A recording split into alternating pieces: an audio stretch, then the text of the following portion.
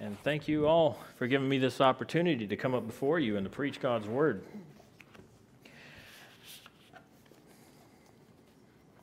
I want to show my book here, also as an illustration. And if you're not familiar with me, my name is John Lewis. I'm one of the Americans here. I'm from Biloxi, Mississippi. That's down in the southern region there, right on the Gulf of Mexico. And being that I'm from the South, obviously, as you can tell by looking at me, and if you speak with me, you'll know that I'm not a very polished person. I'm kind of rough around the edges. I chalk that up to being a military veteran, also being a retired police officer. But one thing I do have is a very sincere love for Jesus. And I want to share Jesus with everyone. I want the whole world to know Jesus. And that's why I'm in full-time ministry now. And God has blessed me with the opportunity to come here to St. John's, Newfoundland, and be a part of Mile One Mission. And soon, my focus is going to be exclusively on the little church up there in Labrador called Northern Cross Community Church. I'll be going up there in a couple of weeks to spend 4 Sundays being their pastor for them, trying to help regroup that church. And I think wonderful things are going to happen up that way, as they are happening here in St. John's. And today, what we're going to be looking at is a biblical concern for discipleship and growth. And this sermon is going to be a little bit different from what we normally do here. Normally, we do expositional preaching. That's where we kind of give you a passage, we explain that passage to you, and then we apply that passage to our lives. What I'm doing is I'm taking this passage here, which is an excellent descriptive passage of the early church in Acts, to illustrate our point for biblical discipleship. And you'll see this book up here. This book is called 9 Marks of a Healthy Church by Mark Dever. And we've been using it this summer as we're going through our series that we're calling a post-COVID biblically healthy church. And this is a very excellent book if you want to pick this up and read it. And today we're going to be focusing on chapter 6 from this book. And in this chapter 6, it's going to explain how and why discipleship is so important for the growth of the individual and for the church as a whole. And he begins chapter 6 with a story of a man named Dan. Dan was not a Christian, but he had Christian friends. And one night he went to a meeting to where these Christian friends kind of brought up the subject of faith and salvation. And before long, Dan was asked to recite the sinner's prayer. Now, if you don't know what the sinner's prayer is, it's basically saying, I'm sorry for what I've done. Jesus, please come into my heart. He did this after he received a sanitized version of the gospel. And as a result, he believed he was saved from judgment. He believed he was a Christian. And he believed he was going to go to heaven after he died.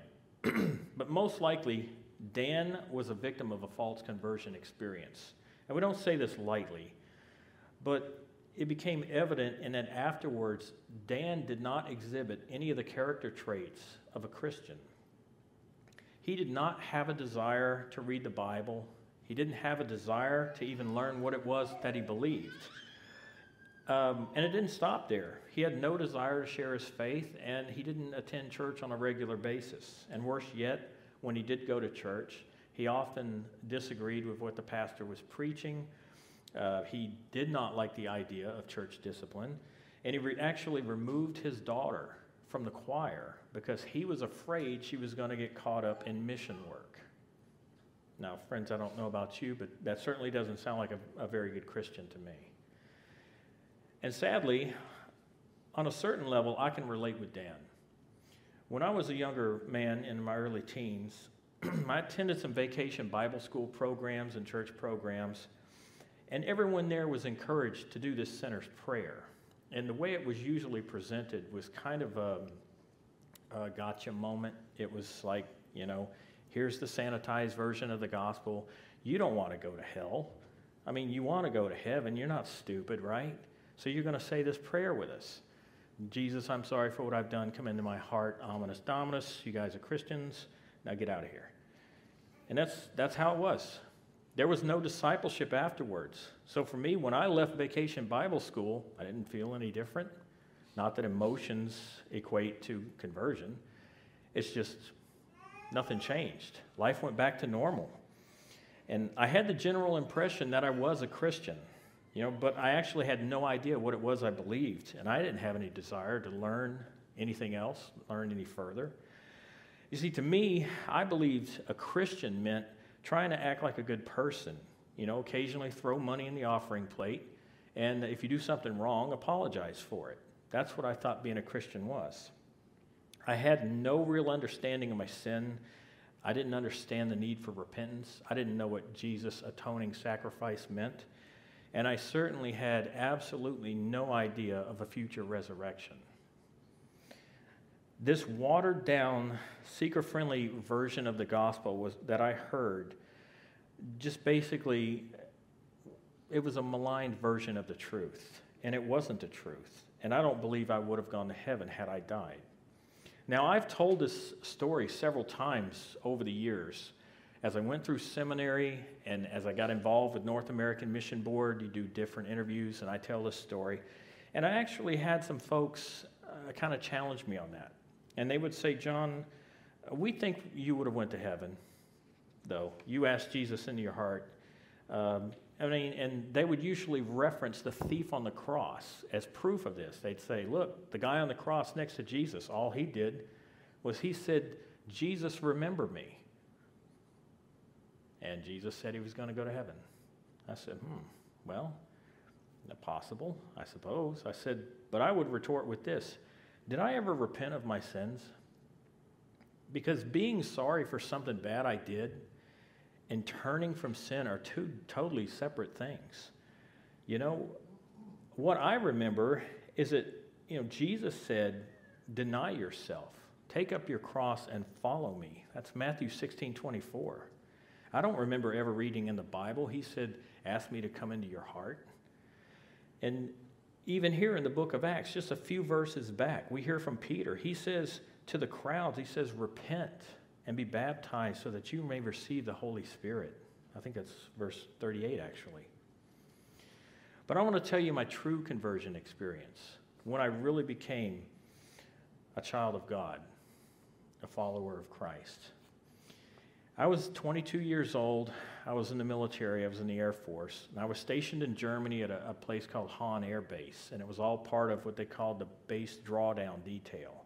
We were closing bases in parts of Europe as part of the START II treaty with Russia to kind of downsize everything. And while I was there, I loved the place. It was a beautiful place. It was a wonderful base. But I got stuck on a work detail. They called it the BAT team, the base appearance team. And I didn't think it sounded that bad at first, but what it equated to, we were out there raking leaves in the sleet. We were moving heavy furniture down dormitory steps and doing all kinds of labor jobs that just gave me the absolute worst attitude you can imagine. My attitude was in the gutter. But it was during this time, folks, that I found my Savior. There was a guy on the detail with us. His name was Jack. And this dude had a smile on his face 24/7, And me and the other guys on the work detail would kind of look at this guy and, we're like, what's wrong with this dude? Why are you happy all the time? You're out here raking leaves with sleets hitting us on the back of the neck. It's like, what's going on with this fellow? So one of the guys finally had enough of it and said, look, Jack, why are you so happy all the time, man? And Jack replied, I have Jesus. Me and the other guys looked at each other like, great. That's what we need, is another religion freak, on this detail, And as bad as my attitude was, I'll tell you this, Jack took the time to ask me what I believed, why I believed it. And then he took the time to tell me the true gospel message. And he told me it in meticulous detail. And this didn't happen over 10 minutes. This happened over a span of 2 days. And this was a very much a life-changing experience for me. I realized I was not following Jesus at all. I learned about the nature of sin, and I learned that repentance was an essential part of my conversion. And Jack also explained how fellowship was so important, to be a part of a group with other believers, and it was necessary for me to grow spiritually. And as all these things sank in, my outlook on life changed. Suddenly, all these material items that I thought I needed and all these career goals that I was aiming for didn't matter so much anymore. The gospel made me realize how ignorant I was, how separated from God I was, and that I was dead in my sin. But God, in his infinite love for me, was manifested in Christ and all the work that he did on Calvary. Now, after my conversion, unfortunately, I learned a very difficult lesson in life about how not being involved in discipleship can be detrimental to your faith. Being in the military, I moved around every couple of years. I was in transportation, so they'd move us around. The military chapels didn't really teach doctrine on a level like you'll hear from Steve Bray. There weren't really any disciple groups, so I just pretty much just kind of stopped going. And even after I separated from the military in late 1998 and into the civilian sector, I kind of bounced around to a couple different churches, really wasn't learning, but I thought I could do it all on my own. I thought if I read the Bible diligently and prayed to God, I would mature as a Christian. Sadly, that's not the case. You see, basically, I was like a child trying to learn the wisdom of adults. I didn't understand what I was reading half the time. I didn't even know how to pray properly. I thought praying was, I'm going to recite what this is in Matthew chapter 5. And I did. I did that night after night. And I also sometimes said the 23rd Psalm. Didn't really understand what it meant, but I said it because my mom and dad were going to a Catholic church, and they said the same thing over and over again. So I figured that's how you're supposed to pray. But church family, I'm going to tell you this. Fruit will not be produced without water, sunlight, and care for a sprout after a seed is planted. Discipleship was the nurturing that I needed in my walk with Jesus so I could have grown in my faith. And when I finally connected with a good church, that was FBC Biloxi, I really began to be discipled and I began to learn. I was this dry sponge that was soaking up the living water of Jesus. And I wanted to share it with everyone. It lit a fire in me. This early church here in this passage of Acts, like I said, these folks here were in a very different situation than what we're in. This was a group of Jews, and they just had their entire world upended. But that didn't stop them from wanting to be the church. None of the New Testament was written yet. So they were relying on the teaching of the apostles at this time for insight and for guidance. They faced very real opposition and persecution, yet they weren't dissuaded from their faith. They embraced this new faith despite this time of uncertainty. And they also shared their faith, and they had good fellowship with one another. And when you do your Bible reading and you go through the book of Acts and you go into the epistles or the letters of the New Testament, you read that evangelism was always followed up with a sense of discipleship, a fellowship in the local church. Because generally there weren't any Sunday school classes like we know it here and in most modern churches. So believers, they grew in their faith by being mentored through the fellowship of the church. And, the appearance and the operation of the church may have changed over the last 2,000 years, sometimes very drastically. But the methods that we see here in the early church are not outdated or ineffective. They're very much helpful. And like I said, this passage, this description, this illustration of the early church, it shows how they were a fellowship of believers, and all of this following the events on the day of Pentecost. You had Peter's wonderful sermon that he had just given to these folks, and then you see that there was a surge of new believers. I believe it says there were, 3,000 in verse 41 added? Can you imagine if 3,000 people came to Christ today and wanted to come to this church? I mean, I think we could squeeze 250 in here. We would probably have to have 10 services on a Sunday just so everybody could participate. That's what they were looking at. They were looking at these blessings from God. They were involved in something new and something wonderful. And when you, and like I said, these behaviors of these believers who were involved in this new church, they were true converts, and they lived and acted according to their faith. This passage here shows this early church. The church itself is not the building, it is the people who follow Jesus. And Mark Dever, in our book here, he expands on this notion. He gives a definition of a healthy church on page 176, and he states this. He says, a healthy church is characterized by having members who are seriously concerned for their spiritual growth. In a healthy church, people want to get better at following Jesus. In a healthy church, people want to get better at following Jesus. If you have people in your church who are spiritually apathetic, sometimes they call them Sunday morning Christians, that might be indicative of somebody who's had a false conversion experience, or at the very least, might be somebody who's not being properly discipled. There should be an active desire in a believer to get to know Jesus, to get to know his word and to conform to his image. The command of deny yourself, take up your cross and follow me should never be received as some type of strenuous act where you meet it with procrastination and reluctance. Following Jesus should never be a burden.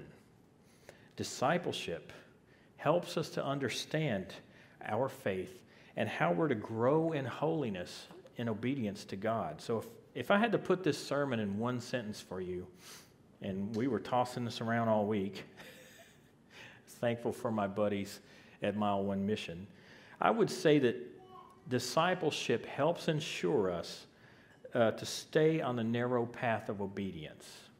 Discipleship helps ensure we stay on that narrow path of obedience. And the way we do that is through our accountability partners that we have as part of our fellowship. Listen to what Paul says here when he wrote to the church in Thessalonica. He says, additionally then, brothers and sisters, we ask and encourage you in the Lord Jesus that as you have received instruction from us on how you should live and please God, as you are doing, he's acknowledging the fact that they're doing this, he says, do this even more. And I think we should all take that to heart. That's 1 Thessalonians 4, verses 1 and 2. You see, obedience is always emphasized in the Bible as necessary to live a life that is pleasing to God. It's absolutely necessary for us if we're going to walk with Christ. We cannot say we love God and love one another if we're not obedient to his commands. It's that simple. Jesus said, if you love me, obey my commands. And this church here that we read about in Acts chapter 2 illustrates that fact. And they also demonstrate the fact that all of the 9 marks that Mark Dever describes were being demonstrated by them. This church had a tremendously positive impact in early Jerusalem. It was a healthy church, and it served as a wonderful example of how the body of Christ should be represented in the world. Now, if you'll look with me at verse 42, here at the beginning of the passage, I just want to unpack a few things right quick. There are 4 things it says the church is devoted to. And these 4 things are the apostles' teaching, fellowship, the breaking of bread, and prayer. Again, like I said, the New Testament wasn't written yet. And the apostles were using the Old Testament scripture for teaching, usually in the fulfillment of the messianic prophecies. But they also taught these new disciples what they had directly learned from Jesus himself. And you remember in the Great Commission, Jesus said that you're going to be teaching them to observe everything I have commanded you. He's telling that to the apostles. You're going to be teaching them everything I have commanded you. That's Matthew 28:20, by the way. So new believers were devoted to these apostles, to their teachings, because they were a direct source for knowledge of Christ and all of his teachings. And the apostles also emphasized the way these new believers would live in the new covenant of grace, as opposed to an old legalistic style under the covenant of law. And eventually, these students who were under the apostles, they would mature in their faith, and they would go out and evangelize and disciple more people. So you see, discipleship was a key for early church growth, not only for the individual, but for the church as a whole. That's how we gain the numbers. Now, the second thing here in verse 42 they were devoted to is fellowship. And the fellowship is a necessary component to help these new disciples and these believers come into spiritual maturity. Now, I found it oddly enough that this word fellowship here in this verse is the only time this word is used in the book of Acts. And here it's used in a list of shared activities with this group of believers. And these group activities were like learning doctrine, sharing meals, and both individual and group prayer. Because, like I said, this illustration of this church, this was a portrait of God's family. This is the bride of Christ. They were living life together and serving one another. And the third phrase here, or the third thing here in verse 42 that they were devoted to is the breaking of bread. Now, this is not necessarily alluding to the Lord's Supper or communion. It could simply mean a fellowship of believers having a good meal. And because the Lord's Supper in this early days here was typically part of a larger meal, a more formal setting. And the only other time this phrase that's translated breaking of bread is used in the New Testament is in Luke 24. That's where the disciples encountered the risen Jesus on the road to Emmaus, and they invited him to a meal. But either way, not to get caught up in details, the sentiment being expressed here is that there was an intimate connection among believers. And that's what was important, and it should be important to us as well. Now, the fourth thing mentioned was prayer. And prayer, of course, was done both individually and communally with everyone there at the time. Prayer is our open communication with God. It's the time where we can go to God and we seek his direction in our life. We seek his will for us and what's for our church. We confess our sins, we bring our fears and our failures to him, and we ask for blessings in our lives and the lives of our loved ones. And the early church knew the value of prayer too. And for them, some of them might actually have been fortunate enough to see the Lord Jesus Christ praying himself in person. What a blessing that would have been. But the overall point here on verse 42 is that the early church had a strong sense of community. The believers there saw one another as family. That's what was important. Generosity, compassion, empathy, and love permeated every aspect of the local church. Believers were devoted in their faith because of the discipleship that they had to bring them deeper and spiritually more mature. Now, the people of Jerusalem at this time sat up and took notice of everything that was happening. And it wasn't just from the miracles, because the apostles were going around performing miracles at this time. It says so in our passage here. And the people who were actually in the church themselves, they were especially aware of everything that was happening. And these people were in awe. Communities like this had not been seen previously, not in the Jewish community or in the secular community. And if it was very few and far between. The outside community was amazed because these folks who were following Jesus, these folks were different. They were changed by their devotion to him. These were strangers becoming family. A couple of months ago, Pastor Matt described in a sermon at the Kilbride Church about how cashiers study real money very extensively, so that when counterfeit money comes across their counter, they spot it immediately. And I can attest to this. As a police officer, I was always amazed in the casinos when I saw the ladies in the cashier cages. They could spot a fake bill instantaneously. They could just pull it right out of the stack. That's fake, because Authenticity is everything when it comes to handling currency. That same principle applies to us. Authenticity applies to believers. Our behavior should exhibit sincere efforts to become disciples of Christ. We should not be living as though we're still a part of this world. We should be using good discernment in our lives, no matter how many times you may be labeled as judgmental, narrow-minded, or bigoted. Christians should simply never embrace ungodly religious behaviors, or rebellious behaviors, Remember, Paul said this, "Do not grieve the Holy Spirit in whom you've been sealed for the day of redemption." That's Ephesians 4:30. Simply enough, the world doesn't want you to turn from your sin. The world wants you to celebrate your sin. It wants you to put your sin up on a pedestal and worship it. You want it to be your idol. Your sin is what identifies you in the world. Remember the story of Dan? His life reflected that of a worldly Christian. If there is such a thing, that's kind of an oxymoron. He had not repented of his sin.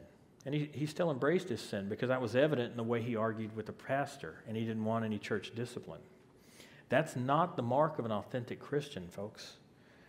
Jesus wants you to know him so that you can be reconciled back to God through repentance of our sin and be in obedience to his command. Putting your faith in Jesus is the way to be reconciled to God. Discipleship is the way that helps us learn this good discernment. It helps us stay on this narrow path of obedience. And discipleship helps create authentic Christians. Remember, Jesus said, "Go therefore and make disciples of all nations," when he gave the Great Commission. So the importance of discipleship cannot be overstated. The last thing we want to produce are Christians that come across as hypocrites. We want our speech to match our actions. Remember, authenticity is everything. Excuse me. One of my favorite authors is Dietrich Bonhoeffer. If you're not familiar with him, he was a German pastor and a theologian in the early 20th century. He died in Nazi Germany, and he wrote many great works. And one of the things that stood out the most to me was he wrote these words. He said, "Christianity without discipleship is always Christianity without Christ." Now think about that. That's a very bold statement. Christianity without discipleship is always Christianity without Christ. This ought to cause most churches in North America to stop in their tracks and evaluate whether they are truly discipling their members. You know, those of us who work at Mile One Mission, when we're in the offices, our boss, Steve Bray, he's all the time asking us, who disciples you and who are you discipling? That's a very important question, not only for those who are involved in full-time ministry, but for everyone seated here in this room and everyone watching us on the broadcast. Who disciples you and who are you discipling? When Jesus spoke to the multitudes, we read this in Luke's gospel, he made this statement. He said, "A disciple is not above his teacher, but everyone, when he is fully trained, will be like his teacher." That's Luke 6:40. Disciples of Christ are to become like Christ, not to stay like the rest of the world. Discipleship will help us stay on that narrow path of obedience and move towards Christ. Excuse me. I want to tell you this right quick. In 2008, I had the opportunity to meet Todd Friel. At the time, he was working with the Way of the Master program with Ray Comfort and Kurt Cameron, and everyone, all of them were there. But I found Todd Friel to be the most interesting one there. He's giant, by the way. He's like 6'6" or something. When he was talking to us, he told us about his false and his true conversion stories and how very much different they really were. Todd explained that when he was young, I believe he said he did the sinner's prayer, and he thought he was a Christian. He thought he was a Christian so much that he wanted to be a pastor. He spoke Christian vocabulary. He exhibited the behavior of a Sunday morning saint, and he had everyone in his life convinced he was a Christian, even himself.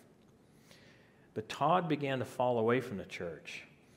He described his life as a Christian facade, and he had no real conversion away from the real world. He was still involved very much in the world. Even though he attended seminary and he went to church on a regular basis, it still had no effect on him. Todd eventually quit the church. He became involved in secular television and even became a stand-up comedian for about 4 years. And the one thing I remember Todd saying when he was talking to us, he said this. He said, "A rehearsed prayer does not save you." He said, "A rehearsed prayer equates to a work, and we're not saved by works. We're saved by the mercy and the grace of God in Jesus Christ."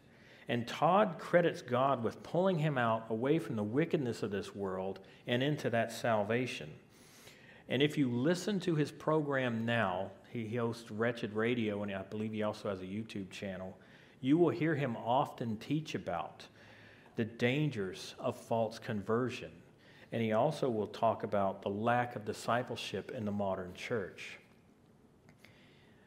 If there is somebody who's a false convert in our sanctuary or in any church sanctuary, discipleship will help them be informed about true salvation.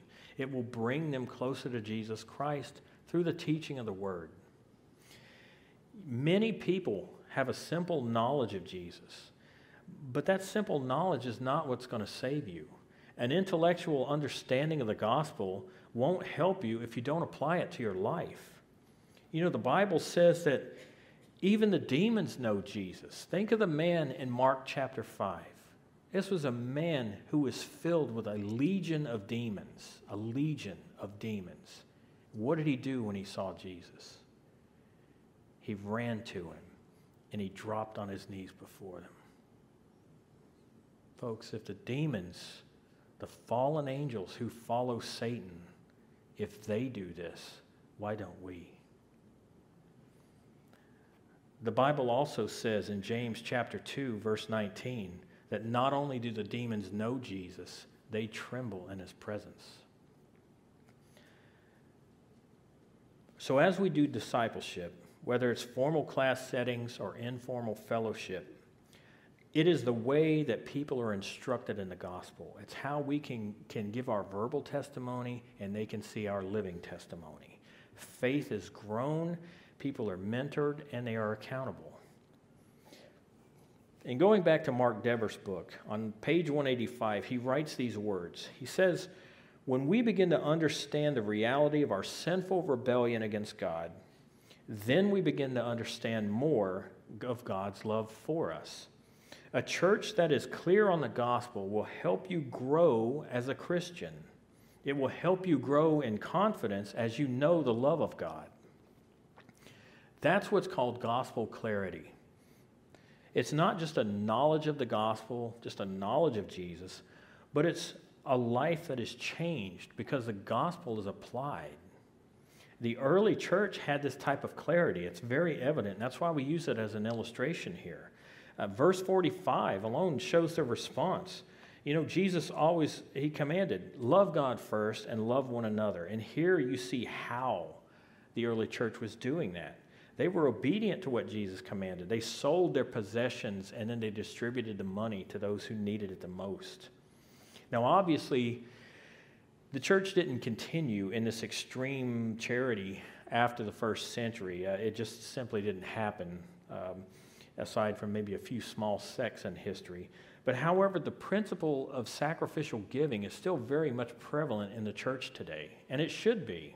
It's something we should all want as part of our obedience to God.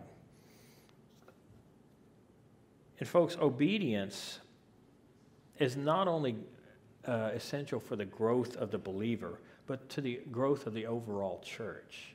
And again, we see that in the end of our passage here in verse 47. It says, God added to their number daily as he brought more souls into salvation. God blesses those who are obedient to him. And he certainly blessed this early church in spite of the persecution they may have faced. And remember, when discipleship keeps us on that narrow path of obedience, it helps ensure that we follow our call into a life of holiness. Calvary Baptist Church has grown over the years. Maybe not daily in number, but this local church has grown. And the wild thing is it's grown in an area that's not exactly welcoming towards Christian doctrine and beliefs.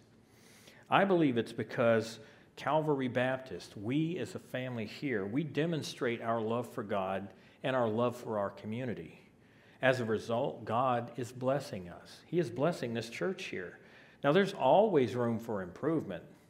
Always there's room for improvement. But I can attest to you that it's been an absolute blessing for me to have been here these past 16 months. You guys have shown me more hospitality than any other church I've ever been involved in. You've gone out of your way to be nice to me and to help me, especially when I first got here, giving me furniture and all the wonderful meals I was getting. I'd never seen something like it before. And it stays with me. I still think about that often. I'm just thankful to God to be a part of Calvary Baptist Church.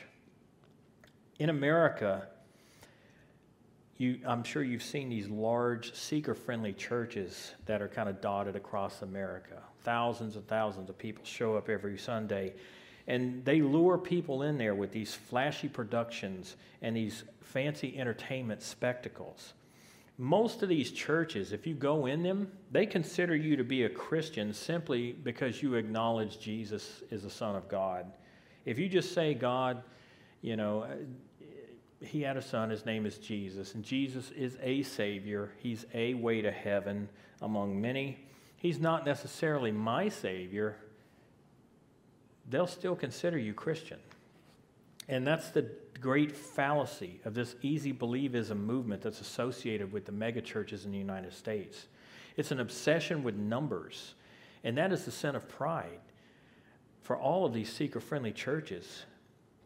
But I can tell you, church family here, we don't have that problem. Calvary operates as an authentic community church. We're not a numbers-driven business.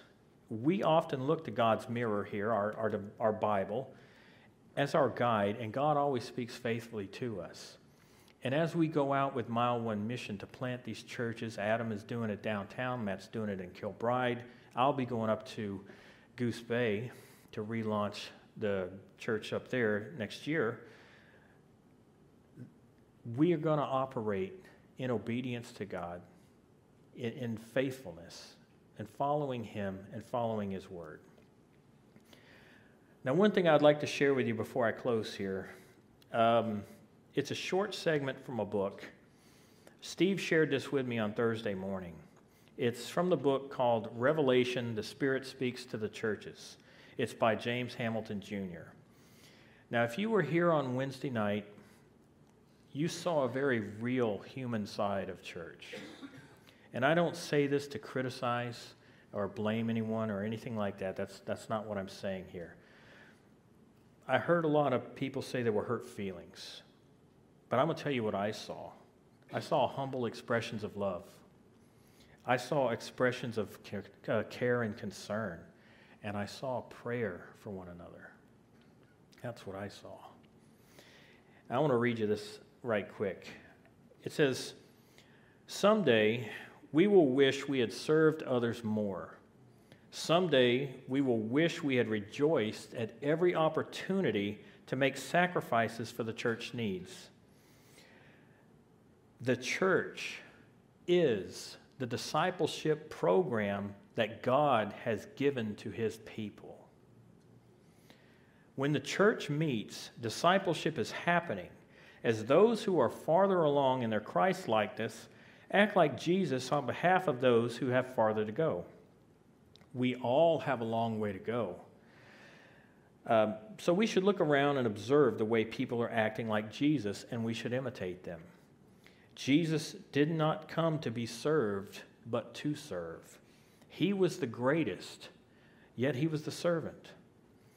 The idea is for all of us to be living out Christ-likeness for the benefit of others, so that people will see that, what it means to look out for not only for our own interest, but for the interest of others.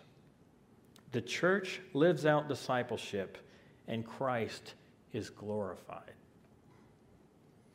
So Calvary Baptist, as I close, I want to say this. I want to implore you, ask you sincerely from my heart, get involved in discipleship. That doesn't mean you have to teach a Sunday school class. It simply means be a part of the fellowship. Don't just sit on the sidelines and be passive in your walk with Jesus. Get involved and impact the lives of others, the people who are here in this room and those who are outside. Who are you discipling and who disciples you? Folks on this side of the room, do you guys know them over there? And you guys over here, do you know the folks in the middle? I certainly don't. I have a lot of room for improvement. And that's what I'm emphasizing here. Get to know one another and love and care for one another. Everything we do in this life, everything we do impacts our eternity. So make the most of the time you're given. Love God first and foremost, and then love one another in the same way. And you're going to do it all for the glory of God in Jesus Christ. So let us pray. Father God, I thank you for this opportunity to be before this local church here, Lord. It's a humbling experience. And I pray that all that I've said glorifies you, Lord. And I pray that this call to discipleship, Lord, this fellowship that we have, may it be beneficial not only for us here at the church, but for our whole communities, Lord. I pray, let your word speak to us, Lord. Let your Holy Spirit fill us with joy. Give us the guidance and the direction that we need in the week ahead of us, Lord, and in the coming months and years, Lord. May your blessings be here upon this little church, Lord. Let us grow, and let Downtown Community Church and Kilbride Community Church grow, Lord. Let the word of God be preached to all ends of this little town and throughout Newfoundland and all across Canada, Lord. We thank you so much for all that you've done in Christ Jesus, Lord. My thanksgiving is so weak, Lord, but I'm so sincere, and I praise you, God. And I ask all things in Jesus' name. Amen.